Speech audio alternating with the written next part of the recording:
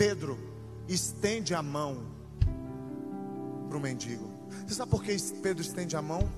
Porque um dia Pedro foi andar sobre as águas e começou a afundar, e uma mão apareceu. Quando ele olha para o mendigo e estende a mão, ele está dizendo assim: eu vou fazer por ele o que Jesus fez por mim. Do mesmo jeito que Jesus disse: hoje eu te tiro daí, Pedro estava dizendo: em nome de Jesus, levanta e anda.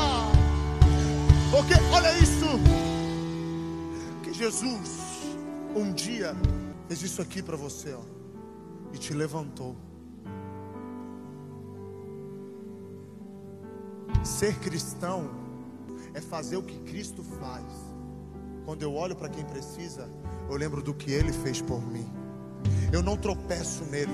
Eu não olho para quem está enfermo e deixo de lado. Não. Eu lembro que um dia eu estava precisando, eu estava no lamaçal de pecado, minha vida estava destruída, eu não valia nada, e Jesus disse assim: ei, para mim você tem valor. Você não foi levantado para tropeçar em quem precisa, você foi levantado para estender a mão e dizer assim: levanta e anda.